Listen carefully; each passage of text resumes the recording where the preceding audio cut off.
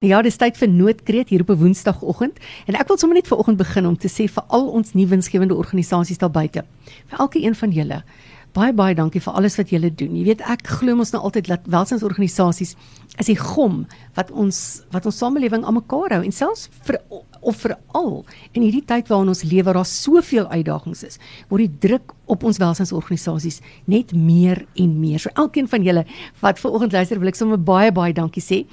Julle weet, daar word dienste gelewer wat 'n mens nie eers aan dink nie. Goed wat gebeur daar wêreld wat nie daar buite wat nie deel is van ons wêreld nie en wat ons nooit van bewus is nie. En vanoggend het ek nou 'n gas hier by my. Ek gesels met Marius Bosman. Hy is die sentrumbestuurder by die Michele Tehuis daar in Brakpan Benoni se wêreld. Goeiemôre Marius en welkom hier by Noodkreet. Goeiemôre Annelise en baie dankie vir die geleentheid om te kan gesels. Sê gou vir my, na watter mense kyk julle? Wat is die tipiese persoon wat daar by Michele gehelp word? Annelise, ons het hoofsaaklik verstandelik gestremde inwoners hier by ons, so ongeveer 180 en dan het ons 'n paar psigiatriese pasiënte, so ongeveer 20 waarna ons omsien. So dis 200 mense elke dag wat julle voltyds na omsien, 7 dae per week, 365 dae per jaar. Dis 'n groot verantwoordelikheid, né? Ja, dit is beslis 'n groot verantwoordelikheid. En dit is 'n groot uitdaging in die agtergrond van die COVID-19 pandemie wat ons getref het verlede jaar. Dit het meegebring dat ons baie van ons donateurs verloor het. Ons fondsinsamelingsprojekte soos dit in die ou dae geken het, tot stilstand gekom grootliks.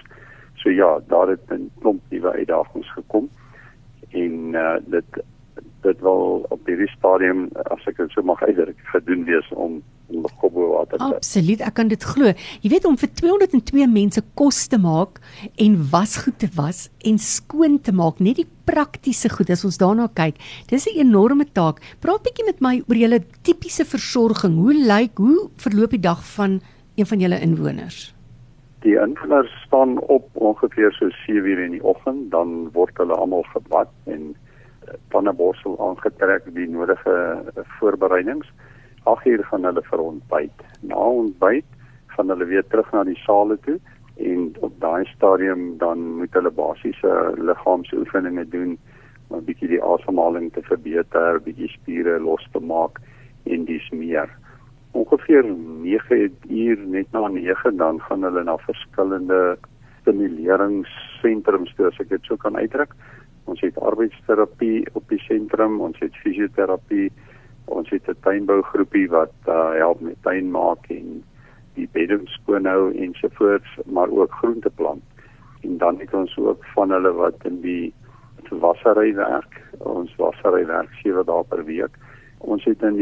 Ons kan klassifiseer die inwoners in 3 groepe. Die eerste is die hoë sorggroep, die tweede medium sorg en dan die laagsorggroepie, en die laagsorg is ouens wat maar vir hulle self kan omsien. Ja. En van hulle dien ook as prefekte in die verskillende sale. Dis oulik.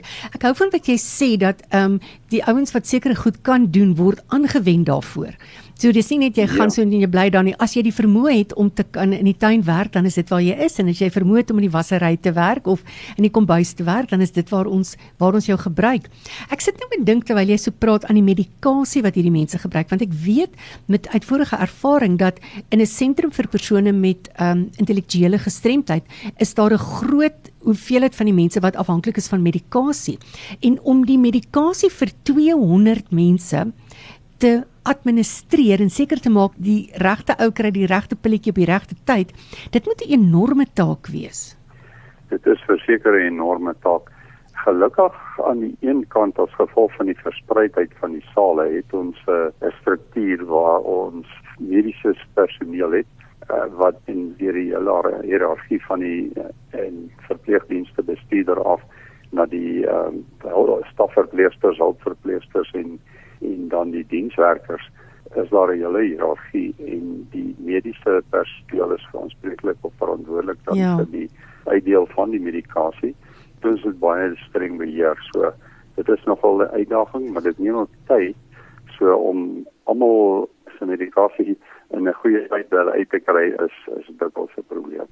Ja, ek kan dink dat in die geval van medikasie, jy weet baie van die medikasies is medikasie wat vir spesifieke geestestoestande en psigiatriese probleme bedoel is. So, en dis nou een van die goed wat ek nou aan gedink het toe ek in die begin gepraat het, van daar soveel dienste wat gelewer word en wat mense nie eers aan dink, dat dit nie net 'n kwessie van ek moet vir hierdie ou kos gee en kyk dat hy plek het om te slaap nie, maar ek moet sy medikasie hanteer. Sê gou vir my, jy werk nou so net oor die 4 jaar wat jy by St. Michele is, en ek sien Michele Tehuis is in 1945 al begin, en dit is verskriklik lank, amper, wat is dit, 75 jaar, wat julle al 'n diens lewer aan hierdie mense. Hoe lank bly 'n inwoner dan nou in die sorg van St. Michele? Annelise, die organisasie is nou 76 jaar, om presies te wees. Ons wil verlede jaar 75 jarige partytjie hou, toe val die virus ons in die rede. So ons moet nou maar seker uitkyk vir 80 jaar. Van 1945 tot 1995 was die huis op 'n ander perseel gewees daar in Boksburg omgewing. Ons het in 1995 hierheen geskuif en sedertdien lewer ons die diens hierso. Die inwoners kom by ons aan wanneer hulle reeds 18 jarige ouderdom bereik het. Ons is gelisensieer om van 18 jaar af en ouer in te neem. Ons toelatingsvereiste laat toe dat ons tussen die ouderdom van 18 en 55 inneem, maar wanneer hulle by ons ingeneem is en hulle word ouer as 55, dan woon hulle by ons tot hulle medies ongeskik raak om by ons versorging te kry.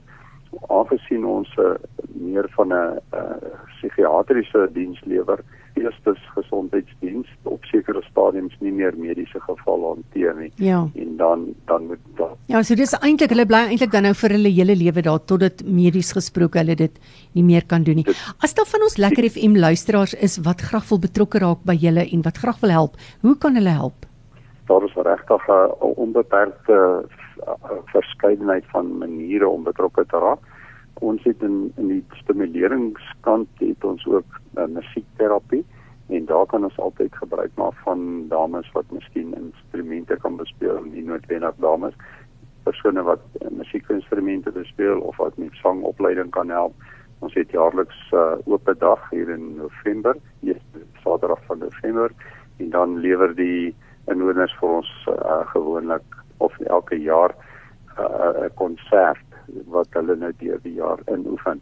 En dan het ons 'n handwerksentrum waar daar 'n groot verskeidenheid van handwerk aktiwiteite gebeur, soos byvoorbeeld hulle leer om te brei, hulle leer om te hekel, mosaïekwerk, kralewerke en 'n groot verskeidenheid van ander handvaardighede. So daar's 'n wye verskeidenheid van vrywillige werk waarby mense kan betrokke raak as hulle sou wou, nee.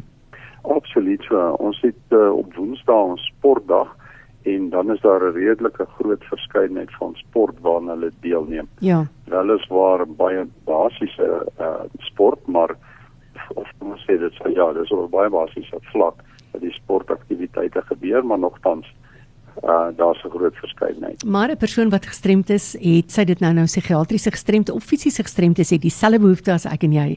Hulle wil hê iemand moet vir hulle lief wees, hulle wil bietjie sosiaal verkeer, hulle wil 'n sin van gemeenskaplikheid hê, hulle wil 'n rede hê om wakker te word in die oggend, gaan werk, hulle wil versorg wees, so net soos ek en jy, het hulle maar dieselfde behoeftes. Sê gou vir ons voor ons afsluit, as daar mense is wat julle wil opspoor, waar kan hulle julle in die hande kry? Hulle kan vir ons skakel, die telefoonnommer is 010 010 0891, of andersins kan hulle na ons webwerf gaan kyk, dit is www.sanmichele.co.za, en St. Michele het met 1 L. So dan kan hulle daarvan af al die ander besonderhede kry om ons dan met ons kontak te maak. Dan sê of jy kan sommer gaan kyk op hulle Facebook bladsy, en ek sê weer dis San SAN en dan Michele is MECHELE. Home, so julle kan hulle op Facebook ook gaan kyk, of dan op die webwerf sanmichel.co.za.